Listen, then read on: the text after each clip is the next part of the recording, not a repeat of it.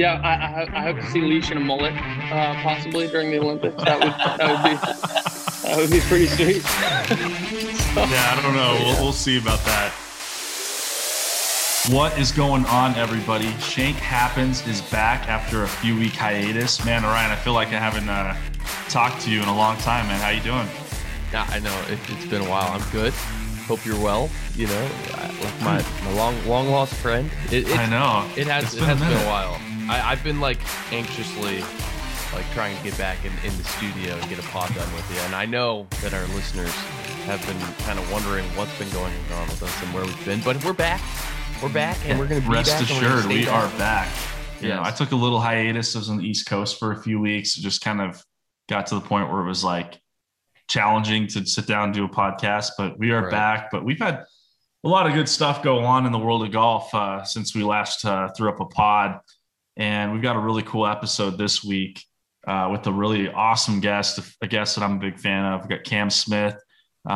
He headed over to the Open here a couple of days ago. He's going to try to get his first major championship. He's also going to be playing for Australia in his first ever Olympics. And Coach Rusty and I got to catch up with the man himself and have a fun little interview. Yeah. Yeah. What a great guy. You know, I can't say that I was always like a huge Cam Smith fan. Like I can't say that.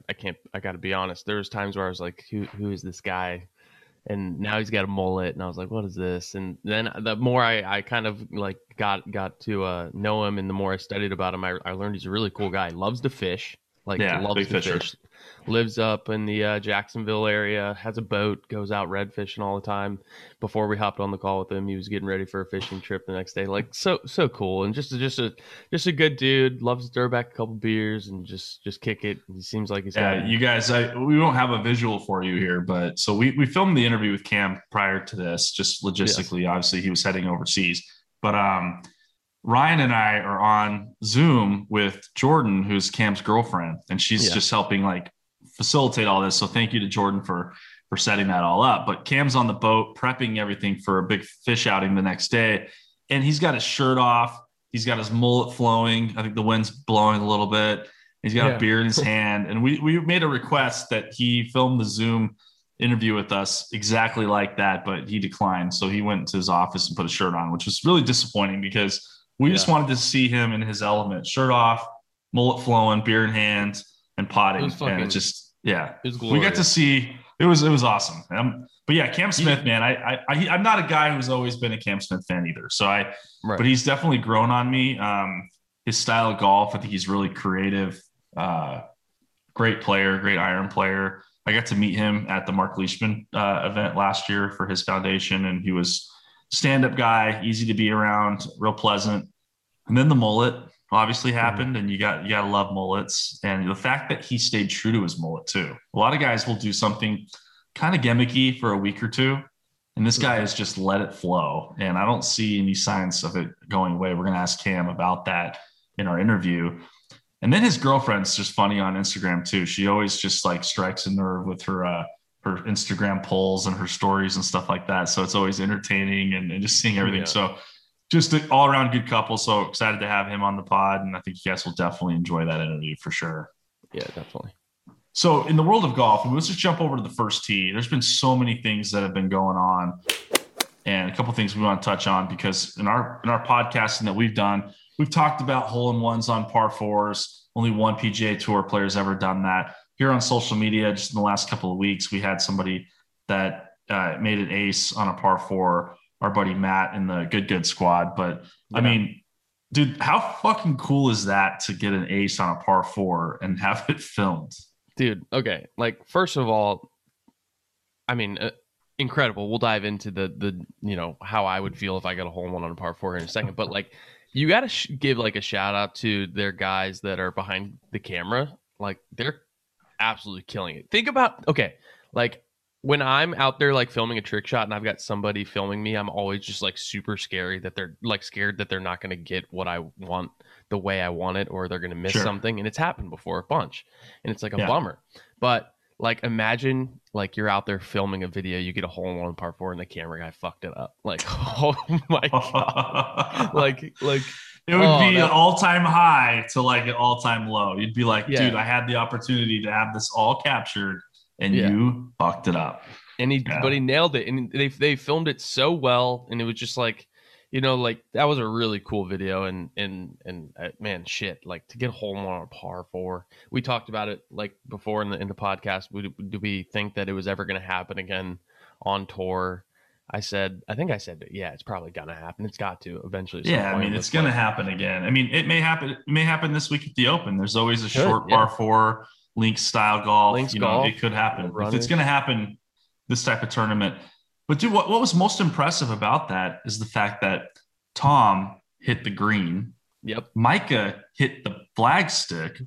Right. And then Matt makes an ace. I don't know where Garrett's went. I'm sure it was like on the fringe or something like that. But like, I mean, it looked like a hole that's at Cowboys Golf Club. I'm not quite sure where that was. They were in Kansas City or something. But there's a hole at Cowboys that's kind of protected by a couple bunkers. But if you can fly just the front of the green, which is like 270 or 280, you have a chance at it. But to see 3 balls on the green like that, one in the hole, I mean, that's just one. That's incredible in itself. That was a flex. Dude. It was a huge flex. It was. But the way they captured that whole video, though, just like on the tee box, the banter, Garrett calls it, someone's going to get an ace. And then the guys behind the green filming it. So hats off to those boys. Their videos are always entertaining. We've had them at a couple PGA Memes events, and we'll have to see if we can get Matt on maybe to talk about it with us just real quick. I mean, I'd just love to get their whole take and that story behind that and what those boys did to celebrate that ace, because that's big time. Yeah, maybe we'll come out with like another little pod this week or something that you guys can be on the lookout for, and we'll get his whole story about it. Because I mean, dude, like, you don't know a single person, like personally, that has a hole in one on a par 4. I barely know people that have hole in ones, period. So to get the story and everything behind that, I think that'd be pretty cool, and I'm pretty sure you guys would be interested. So maybe we'll have Maddie on. So yeah, well, I say let's do it, Congrats, man. So another thing that passed that I want to kind of touch on briefly was the match. So I missed the match driving home. Like I said, I was out on the East Coast, and I just took the trek back, and I was on the road while this was going down, just kind of following it on my phone. Saw a little fireworks, saw Bryson hold out on number 1, had a little banter back and forth. But what are your thoughts on this version of the match? I know they've mixed and matched some players. Do you like to see more consistency with the same guys? Do you like the new guys that have been sprinkled in? And I guess first and foremost, did you tune in? Did you watch the whole thing? No, I didn't. I've slowly started to kind of not enjoy them personally. I mean, the only reason I kind of did want to watch is because I do enjoy watching Bryson play, and he's my buddy, and I want to support him. But I just kind of don't like it. I feel like there's not enough golf. The pace of play kind of sucks. There's too much talking. Like, Phil Mickelson does not shut up. Like, he just doesn't shut up.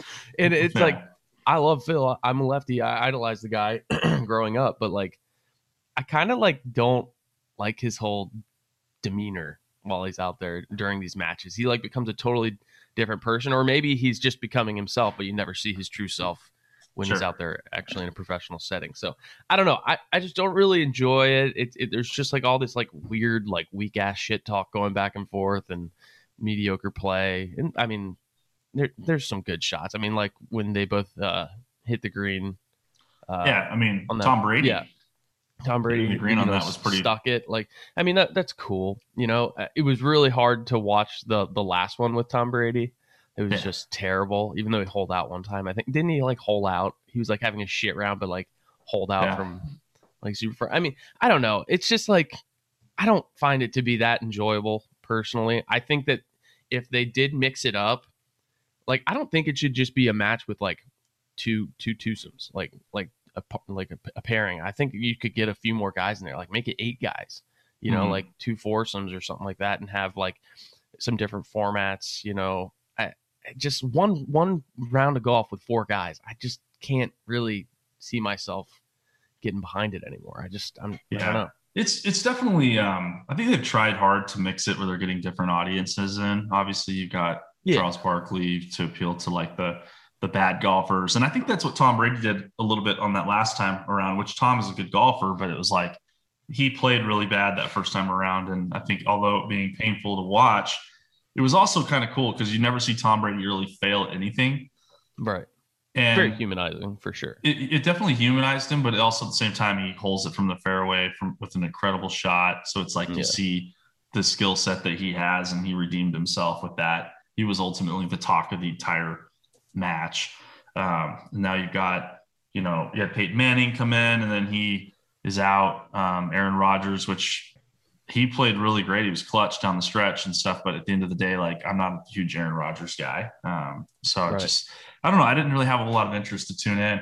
You see everything going on at the ACC championship in Tahoe with all these celebrities and ex-football players and baseball players and stuff. Like, part of me thinks, like, could there be a Ryder Cup type of format put together over a 3-day event? And what better time to do it this year? I feel like maybe they swung and missed on this because the Ryder Cup's coming up in a couple of months. Like, maybe they could have done something there where it was a 2-day, 3-day thing over a weekend that we could see 12 amazing, athletes get together. And I think they're talking shit and they're having fun, but it's definitely PC.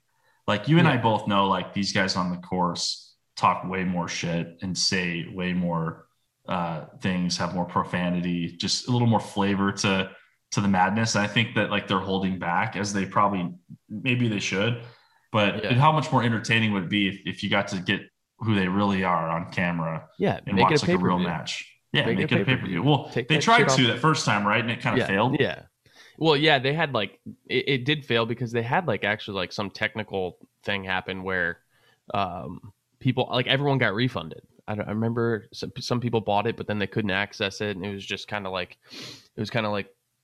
a joke, and everyone got refunded. I think I got refunded. I think Bleacher Report like refunded me. I tried to watch it on their platform or something like that. But I mean, I don't know. I think there's a million possibilities, and I think that it's kind of just starting.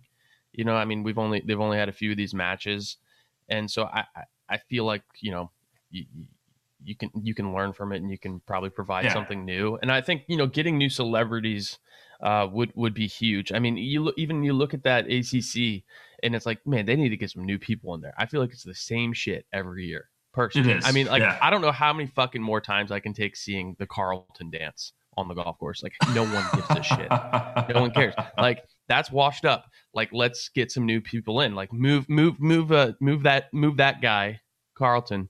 Move him to the Champions Tour celebrity event that they do. Like, he needs to move up a league. Like, I mean, I get it. Like, there's tradition and people look for that kind of stuff and so forth. But, like, the thing is like, so I run these little, like, the charity events and stuff, and I try to do them differently, but at the same time, it's easy to have consistency and kind of have like a blueprint.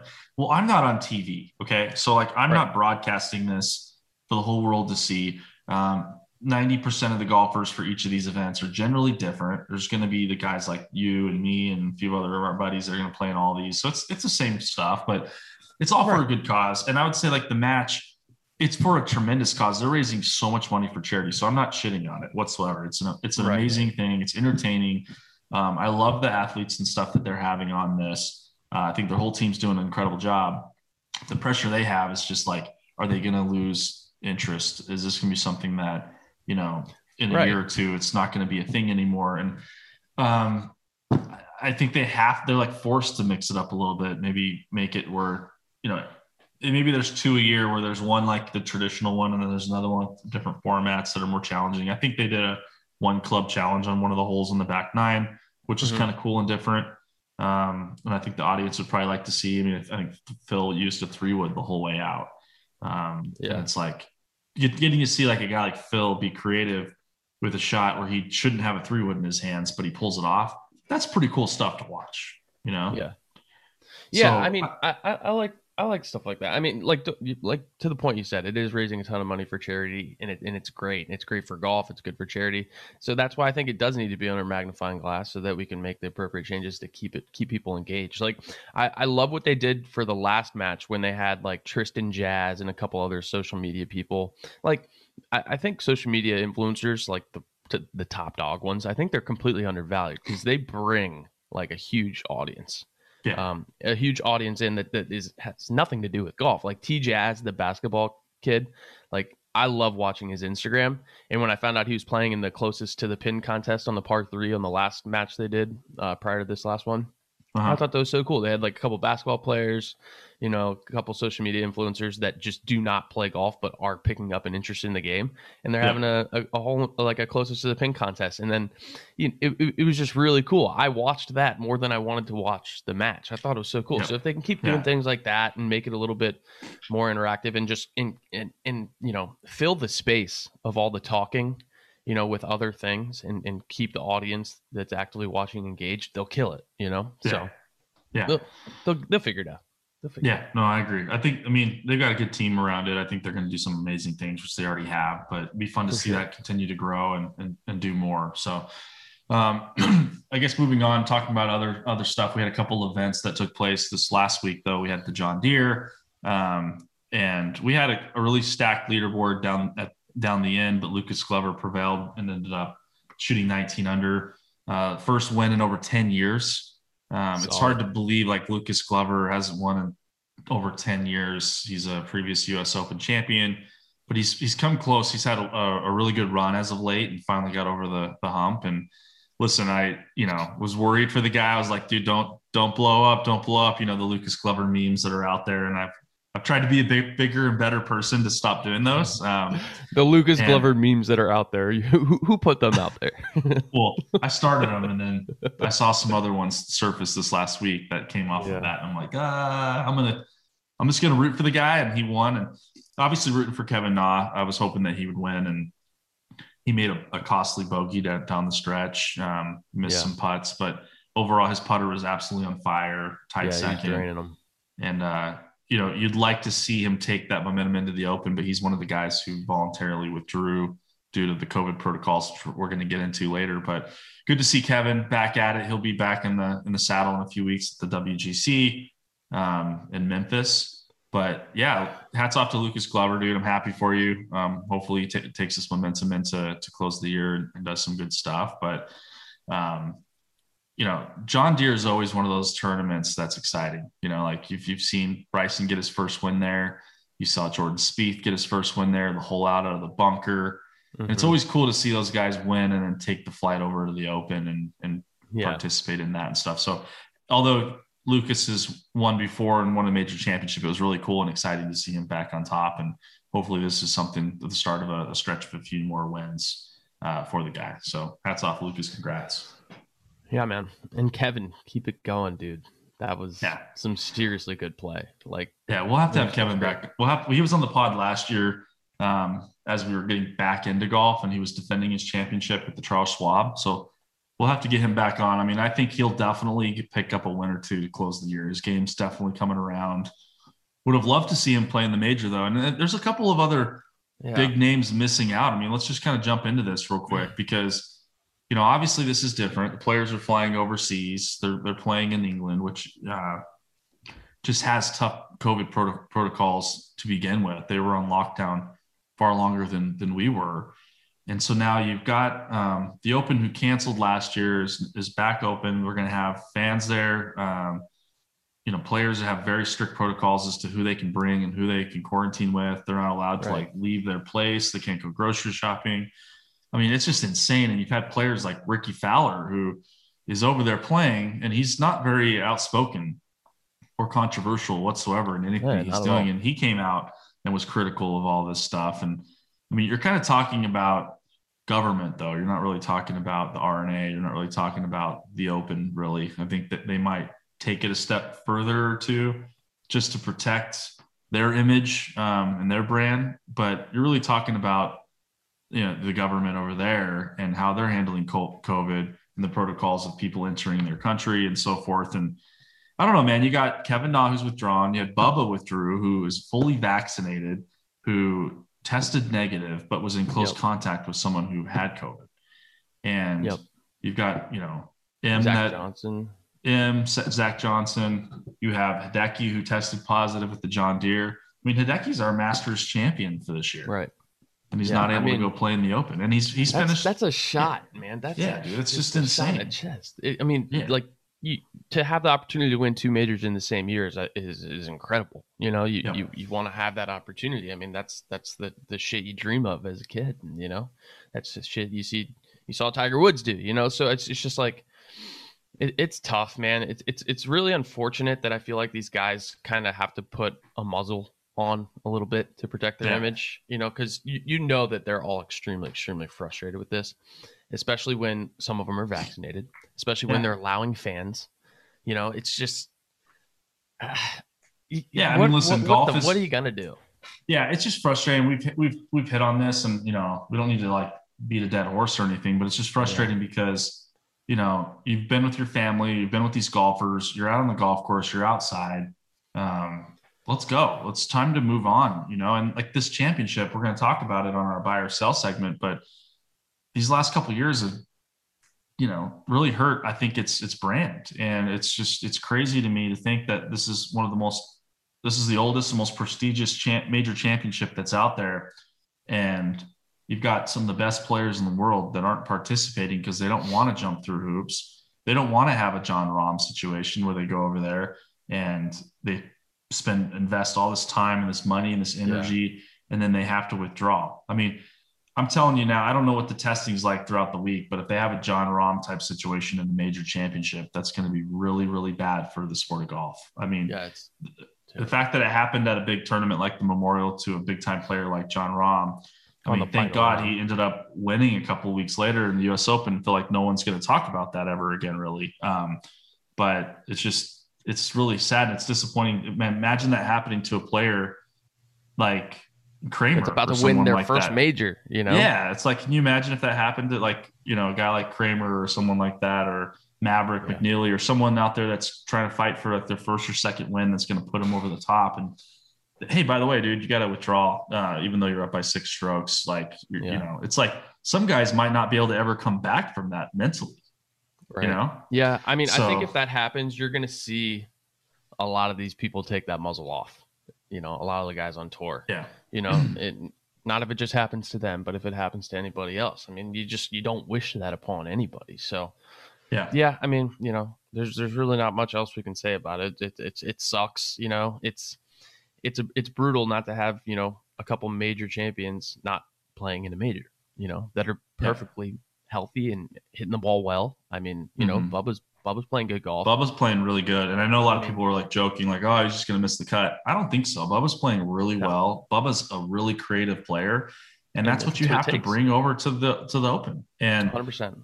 I think he's a player who's going to win an Open championship. I really do. I mean, he hits it a long way. He's got all these different types of ball flights. He can be just as creative as anybody else. And right now, I think he's playing tremendous golf. And, it's just disappointing. I mean, I'm not like the number one Bubba fan out there, but you never want to see somebody who's playing good golf go into a tournament that's really important to them, important to their family, to their team, and just not be able to participate because it's something so silly, So it's frustrating, but, it is what it is. But it's Open Championship week. I'm excited for it because I love the fact that I can just wake up and you've got a major championship going on already. So the day starts out just so cool. Like, I'm really looking forward to this weekend.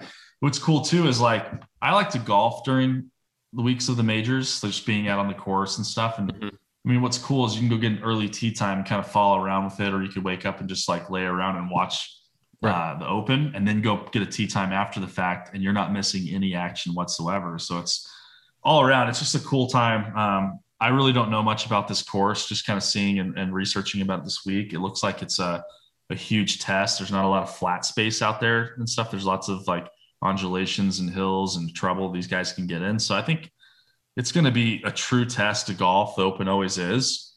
And I'm excited to see these guys go out there and battle the elements. I hope we get some shitty weather. Yeah, I hope it's some high winds. Terrible. I hope it's fucking terrible, and I hope it's pissing fucking rain outside my house and cloudy and windy and just garbage. I hope it's awful. I hope it's just. I want the whole mood. I want it all. I want to feel like you want the whole Open mood. All right. Yeah. Like that's what I want. I think it's where Darren Clark won, if I'm not mistaken. It is. I'm not. It is. Yeah. So I remember watching that, and I was like, I was younger. I can't remember what year it was, but I was like, fucking Darren Clark. But it was brutal. I remember it just being like. Yeah, like a brutal tournament. So I'm just pumped. I'm gonna wake up. I'm gonna get coffee. I'm gonna put a robe on. I'm gonna get some fucking robe time with a little cup of coffee. And I'm ecstatic. Despite the fact that there's not some big names going in, I'm still pumped for the Open. It is a great tournament. I'm stoked. You got Ricky over there playing. You've got Yeah. Look, a lot of these guys are playing good golf right now. I mean, Bryson's out there playing good golf. Koepka's playing good golf. You've got, you know, Morikawa's over there. You've got Rory playing pretty good. You've got, I mean, all these guys are, I mean, playing pretty good golf right now. Patrick Cantlay. I mean, so it's going to be Xander. I mean, shit, you could just, the list just goes on and on. Jason Day's playing really good right now. I'm excited to see what he can do over there. So overall, I think it's going to be an exciting tournament. Why don't we just knock our picks out right now? All Give me your top dog and your underdog. We've had some luck, I think, in the first round or two where we've had some success, but none of our guys have actually hit. So, I mean, why don't we do kind of like a normal pick of like the obvious of who we go for, and then let's do like a dark horse pick. I'm down something like that. I'm trying to figure out who my main pick would be. That's where I'm at right now. So I mean, I'm gonna go with Bryson DeChambeau. Okay. And he's a guy who hits it a super long way. He can battle the wind. He can hit it out of the rough. I think that I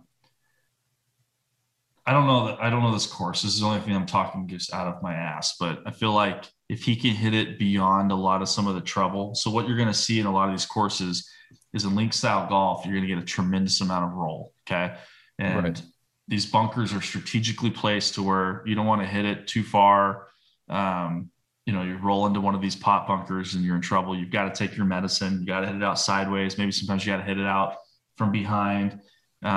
If Bryson could hit it past a lot of this stuff, I mean, then he's going to have a short club into a lot of these holes, including par fives. I mean, he's a great putter. I think he's had a lot of adversity to overcome with this Tim Tucker thing. It sounds like they've tried to put a lot of good publicity in front of it and around it to where this was something that was planned last year. And Tim had plans to start this business at Bandon, for a van travel service and all this stuff. And kind of, I don't know, you saw the article out there. I'm not sure if you've read it or if you're listening, if you've read it, but it basically talked about Tim was putting a lot of time into that last year. And this year was distracting him. Obviously Bryson's a very demanding boss to have. He practices a ton. He stays out in the range really late. Tim's responsible for being out there with him. And so I get it, but to quit on a Wednesday during a tournament where you're sponsored by that tournament, it's a big deal. Like as a friend or as someone who has had good work together in the past, listen, you talk privately and you're like, listen, I'm fucking sick of your bullshit. I don't want to work with you anymore. I'm done, but you know what? I'm going to give you this week. I'm going to, out of respect to you and our relationship, out of respect to yourself, to not quit during the middle of a tournament, and out of respect to like the title sponsor that reps Bryson and all those guys. Like something bigger happened there. Like they're not buddies. Like something big happened there where he's just like, fuck off. I'm leaving. I'm out. The Cobra rep steps in, and they missed the cut. And here we are, and now you've got this other guy stepping in on the bag, who is tied into Bryson's team, works for Como, probably going to do great things, but I don't know. I can see it all coming back together. Bryson did well on the match. He brought in a good personality, although it's Bryson. And I think that, he comes out this week and plays well and wins this thing. And I think it kind of puts a lot of this controversy behind him. Yeah. I mean, I don't disagree with anything you said. I think the one thing is that it's probably, been a battle over the past year with between Bryson and Tim for sure. I mean, the boss employee relationship is not an easy one. Never will be, never is. Yeah. But you're going to have your differences. So, I feel like if it has all been building up and now it's finally done and they can go their separate ways, it might be a weight off Bryson's shoulders. I see him kind of having fun with his new caddy, like they were in his swimming pool and the caddy was in the pool with the bag. And he didn't have that relationship with Tim, No. And so, it's a weight off his shoulders. He can kind of maybe feel like he can be himself a little bit more. Maybe he's got somebody that's a little younger, has a little bit less on their plate that can handle, the high demand that is Bryson DeChambeau. Well, I'll say this, and you've been around Tim and Bryson a couple of different times. What I'll say is when I was with them, I just sensed a little bit of Tim like being annoyed with Bryson. Yeah, I mean, because Bryson's very like gimmicky and a little different. Well, he's way different, and you could see him kind of alienated from a lot of the different players out there in the practice area and stuff like that.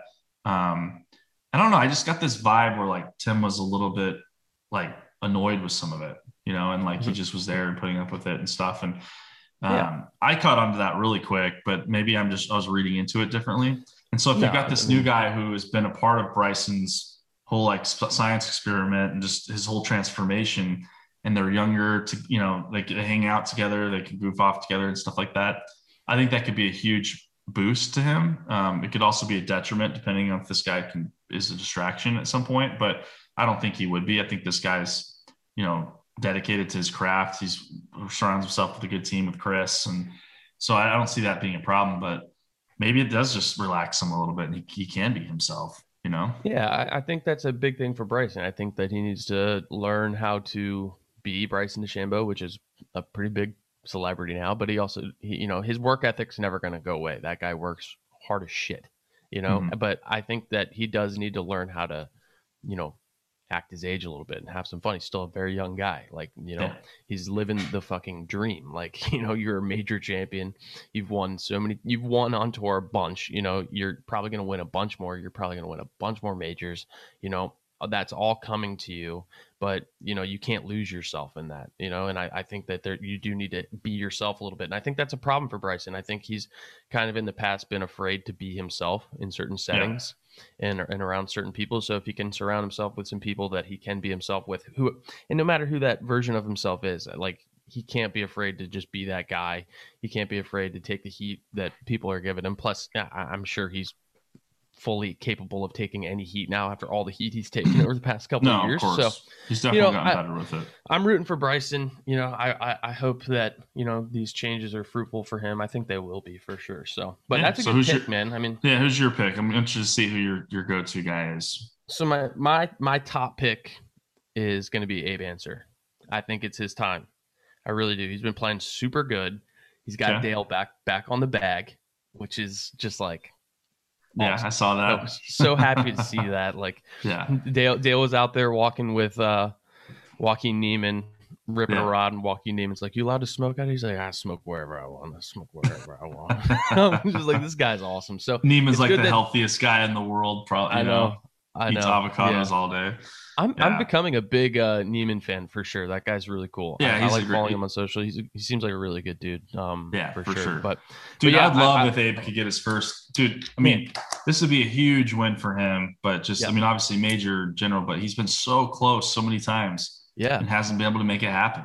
So yeah, I mean, dude, he has been incredibly close. So I mean, I don't think it's a bad pick. I think it's a great pick, and it's not just because personally I like the guy. It's just because I think that he's gonna have a really good career. He's definitely gonna be a major champion one day, and I think that this could be it. So hopefully he can figure it out. My second pick, I don't know if you could call him an underdog, but it's my underdog pick, and that's Tyrrell Hatton. Okay. Yeah. I love that. Yeah. Listen, you can, I think in terms of like top of the list of names you'd think of, Tyrrell Hatton's probably not going to be up there for a lot of people, but he deserves to be. I mean, the guy's playing good golf. I love how competitive the guy is. I mean, it's just, you can always expect to see a tantrum or a club thrown or something like that, but it's all in good energy. It's someone who just takes his craft very seriously and holds himself gritty at a high level. He's super gritty, and you got to be gritty when you're. I like that pick. So. I'm going to go with on my pick. It's an Australian, but it's not one that we interviewed. I'd love to see Cam go out there and win. I think it'd be cool, but I think it's going to be Mark Leishman. I think Mark Leishman has got the game to pull it off. I'm a big Leash guy. I think he's a great dude all around, great family. But I think that his time is coming soon to where he can win a major. I mean, he's put together a good string of victories in his career. I think one of the things that could really cement him at a level where I think he wants to be is to get that major championship. And this would be a cool one for him to win. So I'm going to be pulling hard for him. I think he could be the dark horse this week to make it happen. Especially leading up to the Olympics with our guest we got coming on. Representing Australia, man. That'd be a hell of a run. So no, I'm looking forward to it, man. So too. Yeah, we'll tune in. We'll keep everybody posted on who we picked, and then we'd love to hear what your guys' picks are in the comments. We post this up on our Instagram page, Shank Happens Pod. Definitely. So we'll go from there. But we're going to jump into our buy or sell segment before we interview Cam Smith. We got some fun ones here that are related to the Open Championship. So let's just kick this right off. Everything that's going on here the last couple of years, the Open canceling to cash out on their insurance policy. You got these tough COVID protocols, a lot of top players in the world, like we're alluding to earlier, including our 2021 Masters champion, Hideki, not playing. Is the Open Championship now becoming the worst major in golf? Buy or sell? Yeah, it's such a good question. I mean, I think some people would think it's a stupid question. We've talked about it before, how we think that the PGA Championship is pretty much like the least popular major, which I think it still is. Obviously, a lot of people love the Open Championship. They do. Yeah, of course. But there is a lot going on. I mean, for me, it still ranks Augusta, U.S. Open, the Open Championship, PGA Championship. But, if this shit keeps snowballing the way it's snowballing, it could easily move into that fourth spot. It really could. There's just, it was the only one we missed, and I understand the reasons for that. But with all the bullshit that's going on leading up to this one, it's definitely not helping its case. I wonder what the viewership is going to be like. I really would love to see what the viewership is in comparison to PGA Championship. We could look at those numbers afterwards and kind of figure out where people's hearts are lying. But I don't think so. I'll sell. I don't think it's the worst one, but it very easily could become the least popular in the future. Yeah. But we'll see. Yeah. I mean, I'm gonna say buy, because I'm gonna use my personal feelings with it of just like disappointment. And I know it's not really like maybe the Open Championship or the R&A, maybe a little bit of it is, but it's just frustrated because they could have played last year. They could have played, and they cancel it and cash out on that money, which I get it. It's a business ultimately. Although they would probably say on camera that it's not. It's about golf. It's about golf in its purity and purest form and tradition. But they cashed out last year and avoided anything possible from bad happening, which they could have played the tournament. But it is what it is. And then this year, it's just crazy all the hoops they have to go through. And listen, even if it's out of their control, it's still affecting the tournament. And it's disappointing, and it leaves a sour taste in my mouth. Am I still going to watch it? Of course I am. One of my biggest disappointments in this whole thing is Tiger still not playing. Like, I wish Tiger was playing in the Open. I mean, I miss Tiger. I want him back out there as soon as possible. But to have other players that are playing at the top of their game, including a current Masters champion, and not being able to play, it's just super frustrating for me. Two current Masters. Well, I guess this year's. Well, Bubba and Hideki, but our current actual sitting Masters champion not playing. It's just crazy to me. But I would rank mine differently. Masters is always at the top, and then I would say it was Open Championship for me, and then the U.S. Open, then the PGA, and I want to say the U.S. Open is kind of taking that step above the Open for me. So I think it's definitely not the worst. I still look forward to it more than the PGA, although the PGA was obviously super entertaining and Phil gave it a huge boost, and they played it at a badass course. I mean, Kiowa's freaking great venue, so it was fun to watch. But Open Championship, I mean, it doesn't matter what venue it is they're playing at. It's always really exciting and interesting to tune in and watch. It's different. You get to wake up, roll out of bed, and they're on the sixth hole already, and you kind of see the carnage and the players battling the elements and getting stuck in situations that they have to hit it out sideways, and they're going to play for par. And it got a little bit of that US Open type of feel to it. So it's pretty cool. So, but I'm going to buy on this one. Let's jump over to this next one here. Is links golf the best type of golf? Buy or sell? Yeah, I think we both agree on this one. Why don't you fill me in on what you think first, and then all right. Well, so I'll say yes. It's the best style of golf out there. I think not only to watch, but to play. I'm not a big hitter off the tee, but I can get creative with wedges, and I like to, play bump and run shots. I like the challenge of the pot bunkers. I feel like you just focus more on your shot. I like the challenge that comes with some of that stuff. I'm not a big fan of them in the fairway, but on the green side bunkers, great. The railroad tie bunkers are really cool too, even though you can risk your life with blade in one, have come back and hit you in the face. But I think it's the best style of golf. I think it's fun.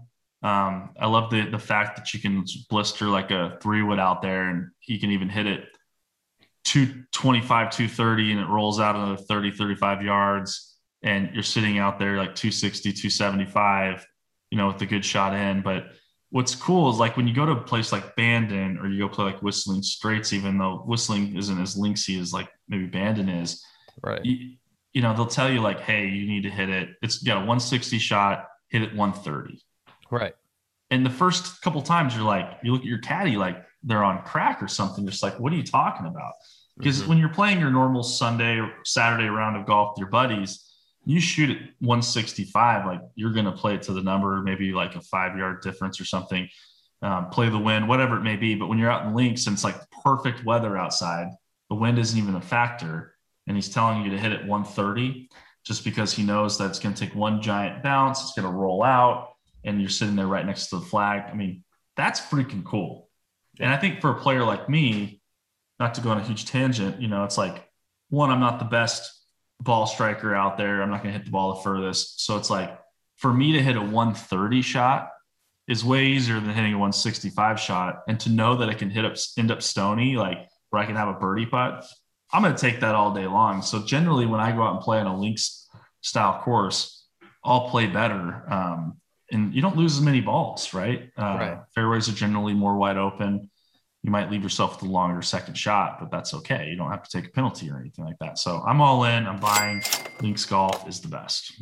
Yeah, I'll agree. I'll buy as well. I mean, I think it's golf the way it was meant to be played, and I love the idea of playing spot golf, target golf, rather than hit the fairway, hit it close to the green, have a easy 2-putt, 1-putt, whatever, so I love playing spot golf. Like that trip we had to Bandon Dunes, that was incredible. Like, I think that it provides for a more memorable experience, and it gets you to play the game in ways that you aren't typically used to playing. So, when you go out there and you play your first link style golf course, like your first true firm and fast link style golf course, I think that it's just always such a shock to people.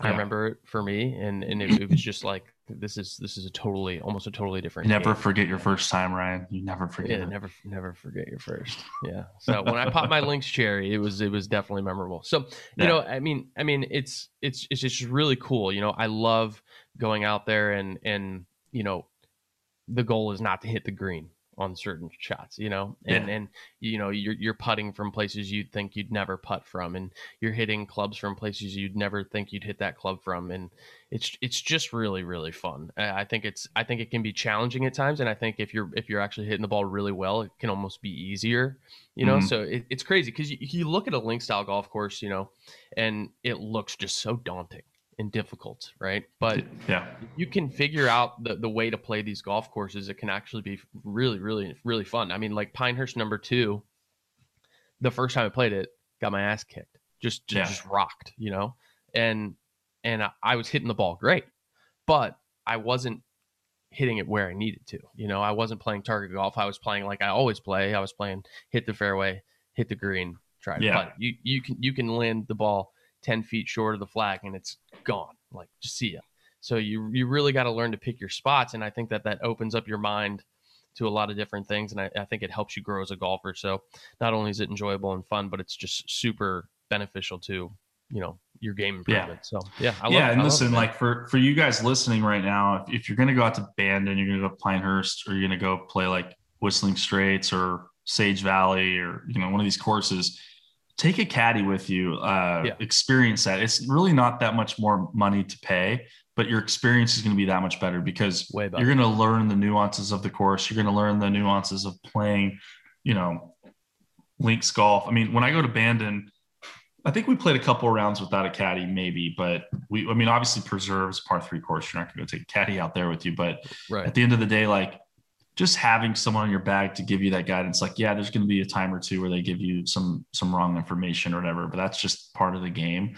But there's going to be many times where they give you the right information, you don't hit it right, so it's like, it's a game or give or take, but it's just what you said, like, as far as like target golf, not having to hit greens. When they give you a target that's like 40 yards right of the flag, like you have those moments where you question like the whole thing. You're like, wait up, why are you telling me to do this? Like, I actually want to make a birdie here. I don't want to make I don't want to try to protect par or like make a bogey. I want to make a birdie. And they're like, well, yeah, if you want to make a birdie, hit it 40 yards to the right and I'll show you what happens. And playing that course for the first time, even playing Bandon now for like the 10th time or whatever it is that I'm at, like, I'm not going to remember all those different things. I don't have these yardage books where I'm writing down all these notes and bringing it back with me. Like, that's just not the kind of golfer that I am. So yeah, links golf's the best. And if you haven't gone and done it, if you haven't gone and played one of these courses, go out there and do it, because I'm telling you now, it's going to make watching the Open way more interesting, because you'll know just how challenging some of these shots these guys are facing this week are. So yeah, definitely. And the caddy point is huge. Like, can't trust that enough. That will change everything for you. Like, I couldn't play any of these links, like super tough links courses, without a caddy. There's no way. It's just, dude, I want to go play Bandon now and have Tim Tucker caddy for me. That would be sick. Yeah, he's been a caddy out there in the past. So now that he's gonna run this, I'm bringing my flight scope for every shot. and bring a spray bottle of water. Be like, can you spray my ball here? Yeah. Like, dude, fuck off, dude. Say less. We tried to get Tim on the podcast. I texted him and I got no response. So I'm going to try to continue to do that. I know they probably have some type of an agreement of what they should say or not. And maybe as time passes, we can get Tim on here and get some cool stories from him or something. For sure.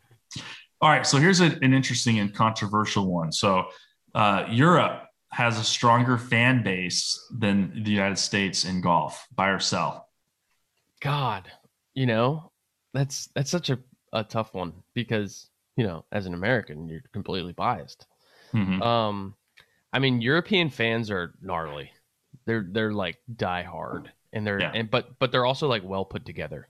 They're not out there acting a fool. I mean, yeah, at times you're going to see, a couple guys that put down a few too many pints and they're out there just, going hard. And yeah, sure. There's going to be fans like that everywhere. Yeah, but I would say that they have a pretty rocks. I'll buy it, dude. I mean, they have a pretty solid fan base. They really do. I went to the Ryder Cup in France at Les Golf National outside of Paris, and like, shit, dude, it was gnarly. There was like a small group of American fans, and it was awesome to see that. It was great to see him going hard for the Americans, but like, dude, when they're going ole, ole, ole, and all this stuff, it's just like, dude, my gosh, it's overwhelming. It's just, it's gnarly. And I wish that you would see a little bit more of that, like at the U.S. Open.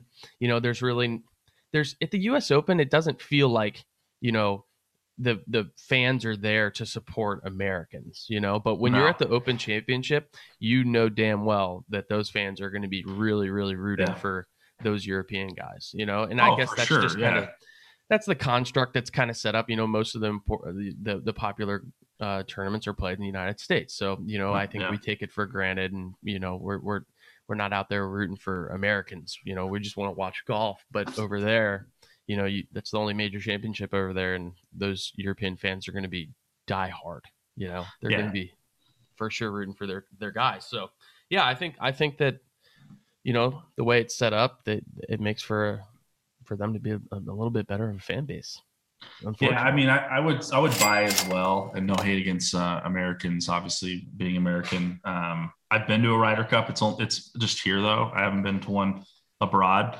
But witnessing it on TV and just kind of seeing everything that's out there, and then even talking to John Rahm was on our podcast last year, and we were talking about Ryder Cup when he went head to head against Tiger, and just like the whole fan experience, everything. It's just unbelievable. I think that there's a level of class that the European fans have too that we quite don't have.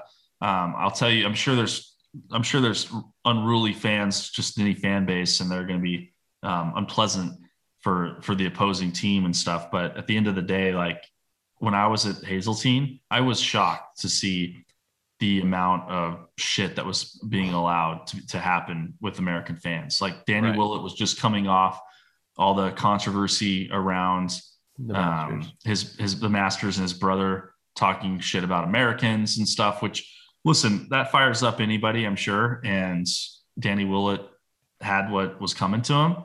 But I couldn't believe it. I was on T boxes what Danny Willett was on, and the stuff that was being said, and no one was like reprimanding anybody or kicking them out. It would have been really tough to play golf in, because golf being such a mental sport. It was embarrassing, because it was like, maybe a heckle or two on the first tee, maybe something like yelled every now and then. I don't know, but I think Danny had that literally tee to green all 18 holes or however many holes that their matches went. And that's embarrassing. Like, it's just like, come on, like this is us. This is us representing our country. And then you get the whole like yelling at every tee shot that goes off. You get the Brooksy comments and stuff. Like, I don't know. I get some of that stuff like here and there, and it's funny to do that. And you want to be the guy in your group that's the clown and makes everybody laugh or whatever. Yeah. But it's embarrassing. I don't know. It's hard for me, because there's that balance of having fun and you want to bring some of that to golf, but you also want to represent our country in a way where it's like we're rooting our team on through our fan base and being classy about it, where the players can actually be proud to be American by how they're represented by their fans. And I don't know that many players would be able to like walk off the course and be proud to represent America based on how our fans represented themselves by just talking mad shit to the other team, opposed to just cheering on and having songs and chants about America. That's the big difference. So I think they've got a little bit of an upper hand there, and there's something that we can do. Maybe it's a movement we start, man. Maybe we can help. Yeah, I'd love to. I think we could use a little bit of a revival for sure. I mean, maybe America, you could create a chant for us. We could think of something. I'm sure. Yeah. I'm creative like that. But yeah, I mean, it would be really good to see, Americans kind of come together as one giant fan base like the Europeans do. But, it's America, man. It's a mixing bowl. A lot of people with a lot of different opinions and a lot of different personalities. And, it would be nice to unify a little bit, And well, it's just like the players, like, golf. People aren't big fans of Patrick Reed outside of Ryder Cups or, team events and stuff, but he's a player who's going to be there consistently. I mean, he was picked as a captain's pick, which was surprising this last time around. But at the end of the day, when it comes to him qualifying, that's going to happen on the regular. He's a good player. He's going to continue to win, and he's gritty in these competitions, which is what we need. We need more players that are gritty, and I'm going to root for him during these events. And you got to put your bias aside and root for these guys and root for your country. And we need more wins. Like, we need a good 10 years run of victories here to put us on the map, because they're just waxing us, dude. Like, they're, I see us doing really well this time around, but they've been waxing us as of late. So, all right, let's move to this last one real quick, and then we're going to jump into our interview with Cam. But St. Andrews is the best Open Championship venue. Buy or sell? I'll buy. Such a basic answer, but I'll buy, because dude, it's St. Andrews, right? I mean, like, I think it's St. Andrews. It's St. Andrews. And when you think Open Championship, like, what course do you think of? Most people would say St. Andrews, right? But yeah, I think it would be really cool. Like, my goal one day is to like go over there and do like a tour and, play as many Open Championship golf courses as I can in one trip. I think that would just be the trip of a really cool trip, lifetime. And then make my choice based upon, what I like to see on TV, and then when and then playability of the golf course, and like what challenges and it presents itself, and what characteristics it has, and the overall character of the golf course itself. Like, there's nothing quite like watching a tournament at a golf course that you played and fell in love with, right? Like, I can't watch. There's nothing better than that. There's nothing better. I can't wait to watch golf at Pinehurst number 2. Like, when that comes, it's probably my favorite place in the world. Like, I just love it there so much. And so, had I not played there, I probably would have said I love watching the U.S. Open at Pebble Beach. But I would much rather watch it at Pinehurst number 2. So, I think that would give me a better opportunity to give you a better answer. But as of right now, I mean, I love watching the Open Championship at St. Andrews. I think it's just so sick. It's an awesome atmosphere. It looks amazing. So, but yeah, I mean, Royal St. George's, we'll see how it goes, So it's going to be great. They're all great. I mean, I think of Carnoustie. I thought that was a great venue. I think that Portrush was great. I've got to play at Portrush. And so that was kind of cool to see that on TV and see these players play and going there. But yeah, I think this is it. I mean, this is the home of golf. I think it's always going to have special meaning and special history, and it's something you can always look forward to. So I'm going to buy. I don't know if anything's going to change my mind on that, even if I play all these courses. I've heard if you play the Open or if you play at St. Andrews, I heard it's a pretty open golf course and easy to go low for an amateur, depending obviously what tee box you're playing and what the weather is like. Greens are obviously massive. Fairways are massive. There's a course called the Tribute here that replicates all the greatest holes of Scotland. There's number 1 and number 18 replicate 1 and 18 at St. Andrews. I'm telling you, the fairway is just enormous and the greens are enormous. And those are 2 holes where, like, if you don't make par on both those holes, like, you really effed up. Like, you probably effed up your second shot and you 3-putted or something, but they do that. They do that down here too. There's a course, I think it's at Grand Cypress, and they have 1 and 18. Oh, they do. Okay, replicated. Okay, it's pretty cool. It's pretty. Yeah, it's cool they do that. Because it gives you that taste. And I never made it to Scotland to go play. I've just played in Ireland and got to play County Down, which County Down's my favorite course of all time. Still number 1 on my list. And they played the Irish Open there a few years ago, but Portrush was great. I'd love to get to Scotland, like you said, and play all these different courses to kind of get a taste of it for myself. But man, St. Andrews is it, though, dude. Like, the coverage and the broadcast, everything about it, because the history, the stories, it's pretty cool. So I mean, like, when I played like Tiger Woods or Rory on Xbox, it's like, dude, I just want to rip up St. Andrews like right now. Yeah. So, yeah. Well, dude, this has been good. The Open is here this week, so I'm excited to get this thing kicked off. This pod go live, and we can, get your guys' picks of where you're going to go. I'm really excited to bring in this guest. Let's head to the 19th hole. We could talk to Cam Smith, coming off the Zurich Classic Championship with Mark Leishman. He is gearing up to win his first major, hopefully this week, at the Open Championship.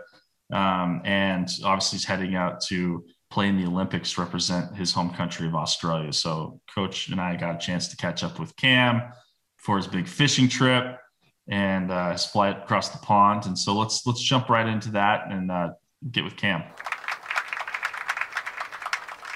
I love that you fish. I love that you golf. You seem like a great dude. I'm pumped that you joined the show, and we've got a couple questions for you. Got a lot of big things coming up. We're excited for. So Trav, fire away. Let's dive in.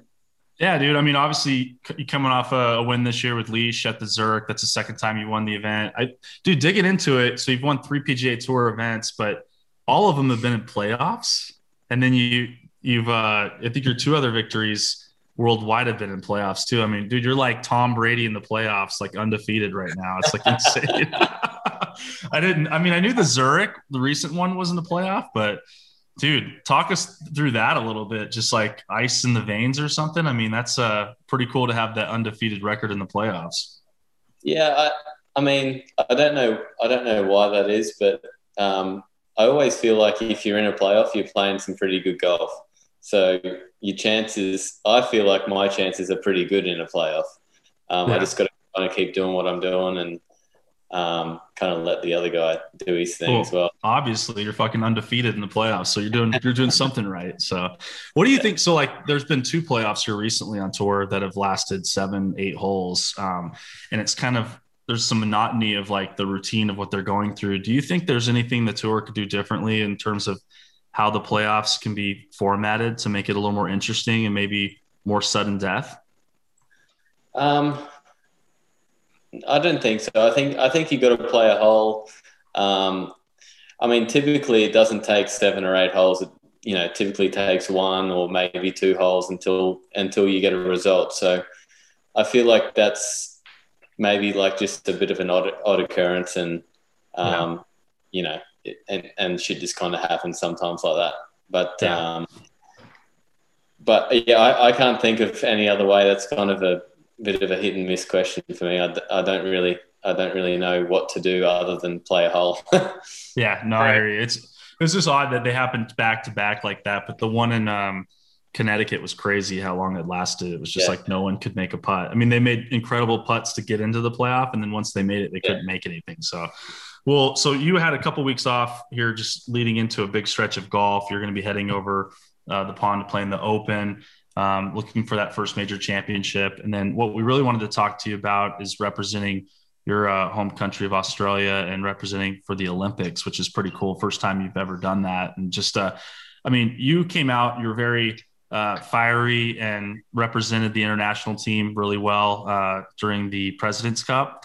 And although I'm American, was rooting for the United States, I was a big fan of yours that week with some of the Patrick Reed banter back and forth and stuff. But at the end of the day, representing your own country and going and playing in the Olympics has got to be pretty awesome. I know there was some talk about that with you and Leash after the Zurich. I'd read some quotes about your guys' thoughts on going over there. But what does that mean to you to represent your home country and go over and play golf?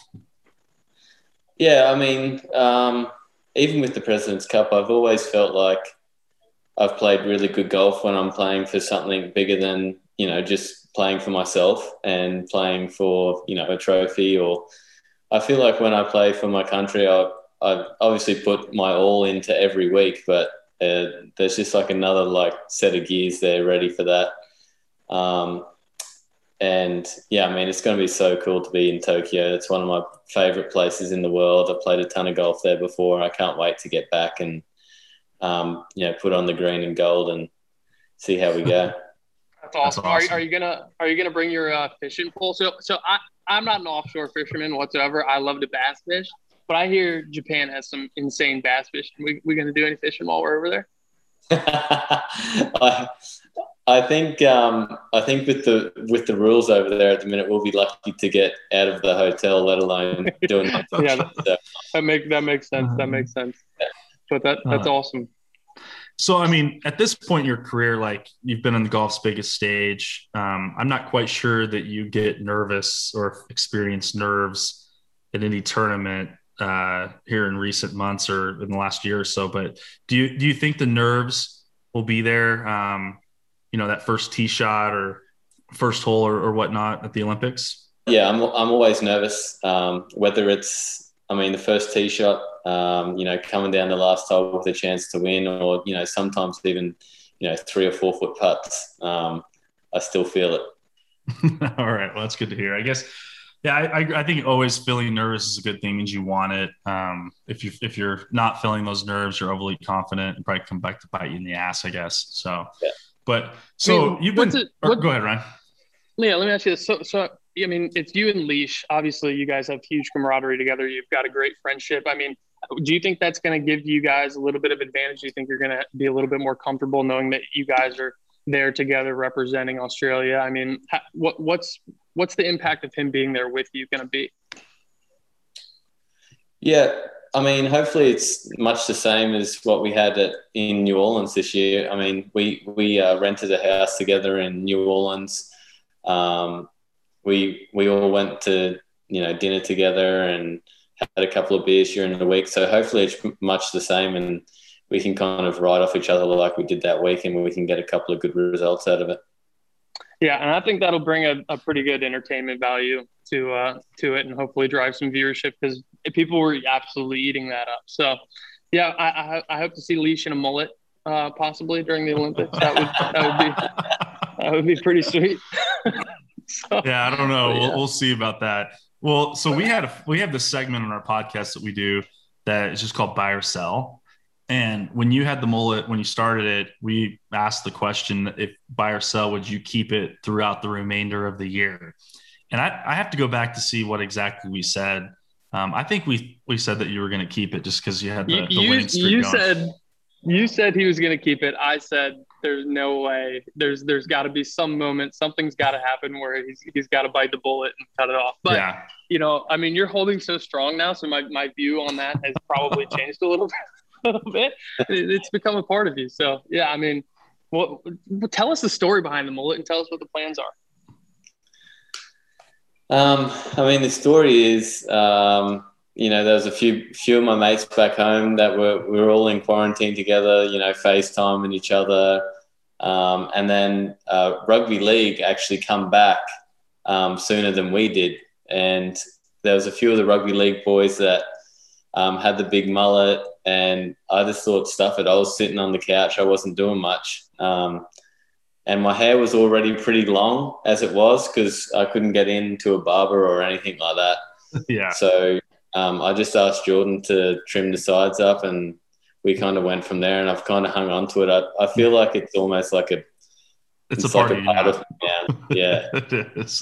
That is amazing. Well, I mean, I was going to ask you if you plan to maybe cut it or do something for the Olympics, but I don't think there's a chance that's going to happen. I think you got to take that over there, right?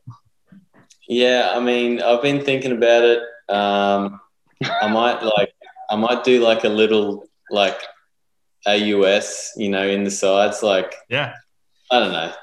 Something. Maybe AUS on one side and then the Olympic rings on the other side. I think that'd be pretty badass. That would be there. Yeah, that'd be cool. Yeah, I remember Ricky did the USA when he went over for the Ryder Cup, and I don't think it fared out too well for him or in the American team, but we've been getting our butts waxed in the Ryder Cup here for a while. It's a touchy subject.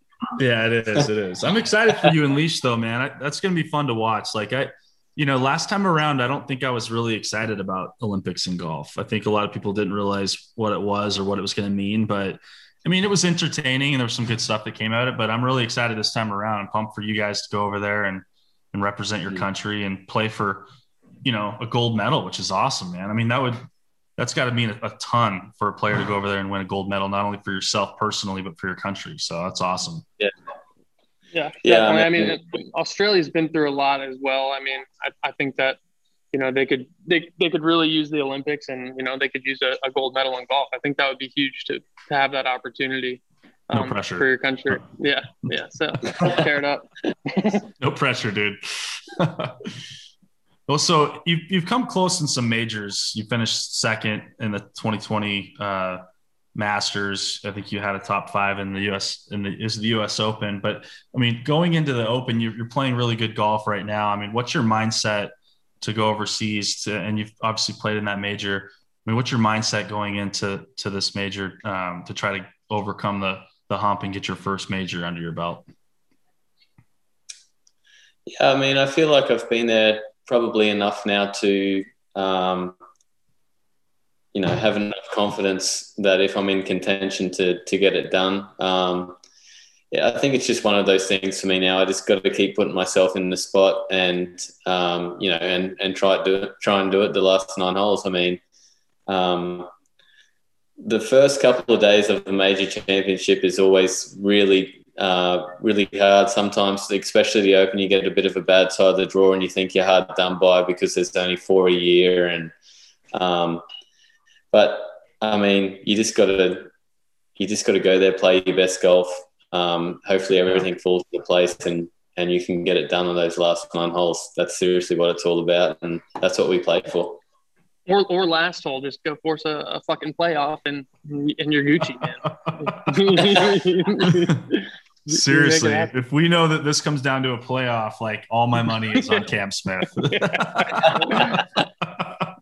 That's awesome. Yeah. So the COVID rules for the Open are like insane too, man. I saw all the stuff that's going on, and they're letting a ton of fans go watch, but the players, the traveling over there's so many rules and restrictions. I really hope that no one runs into any problems where someone tests positive on their flight or does something stupid and you can't play in. I mean, that'd just be super unfortunate. Yeah. I hope for everyone's sake, it just goes smoothly and we can play the golf tournament and have some fun like we do over here. And everyone can say it's a good experience. I mean, that's all we can hope for. Yeah, no, same. I'm very hopeful. Hopefully that's what takes place. So with the Open, I mean, do you enjoy playing like links style golf? Playing in the elements? I know you have to be a little more creative, I think, with your approach, but what do you like? How do you compare that style of golf compared to what you'd play like in Florida? And do you enjoy it? Yeah, I do really enjoy it. I haven't really had too many good results, to be honest, in the UK, but I do really enjoy it. I love playing in the wind. I love being creative, with my second shots and having to play different shots where, you don't have to play around here. I mean, there's some times over there you hit an 8-iron, 90 yards just because you have to. I mean, there's no other shot. So, yeah, it's nice to mix it up every now and again. And I do love the golf over there. I just need to play better, to be honest. Well, your Story game, of my life.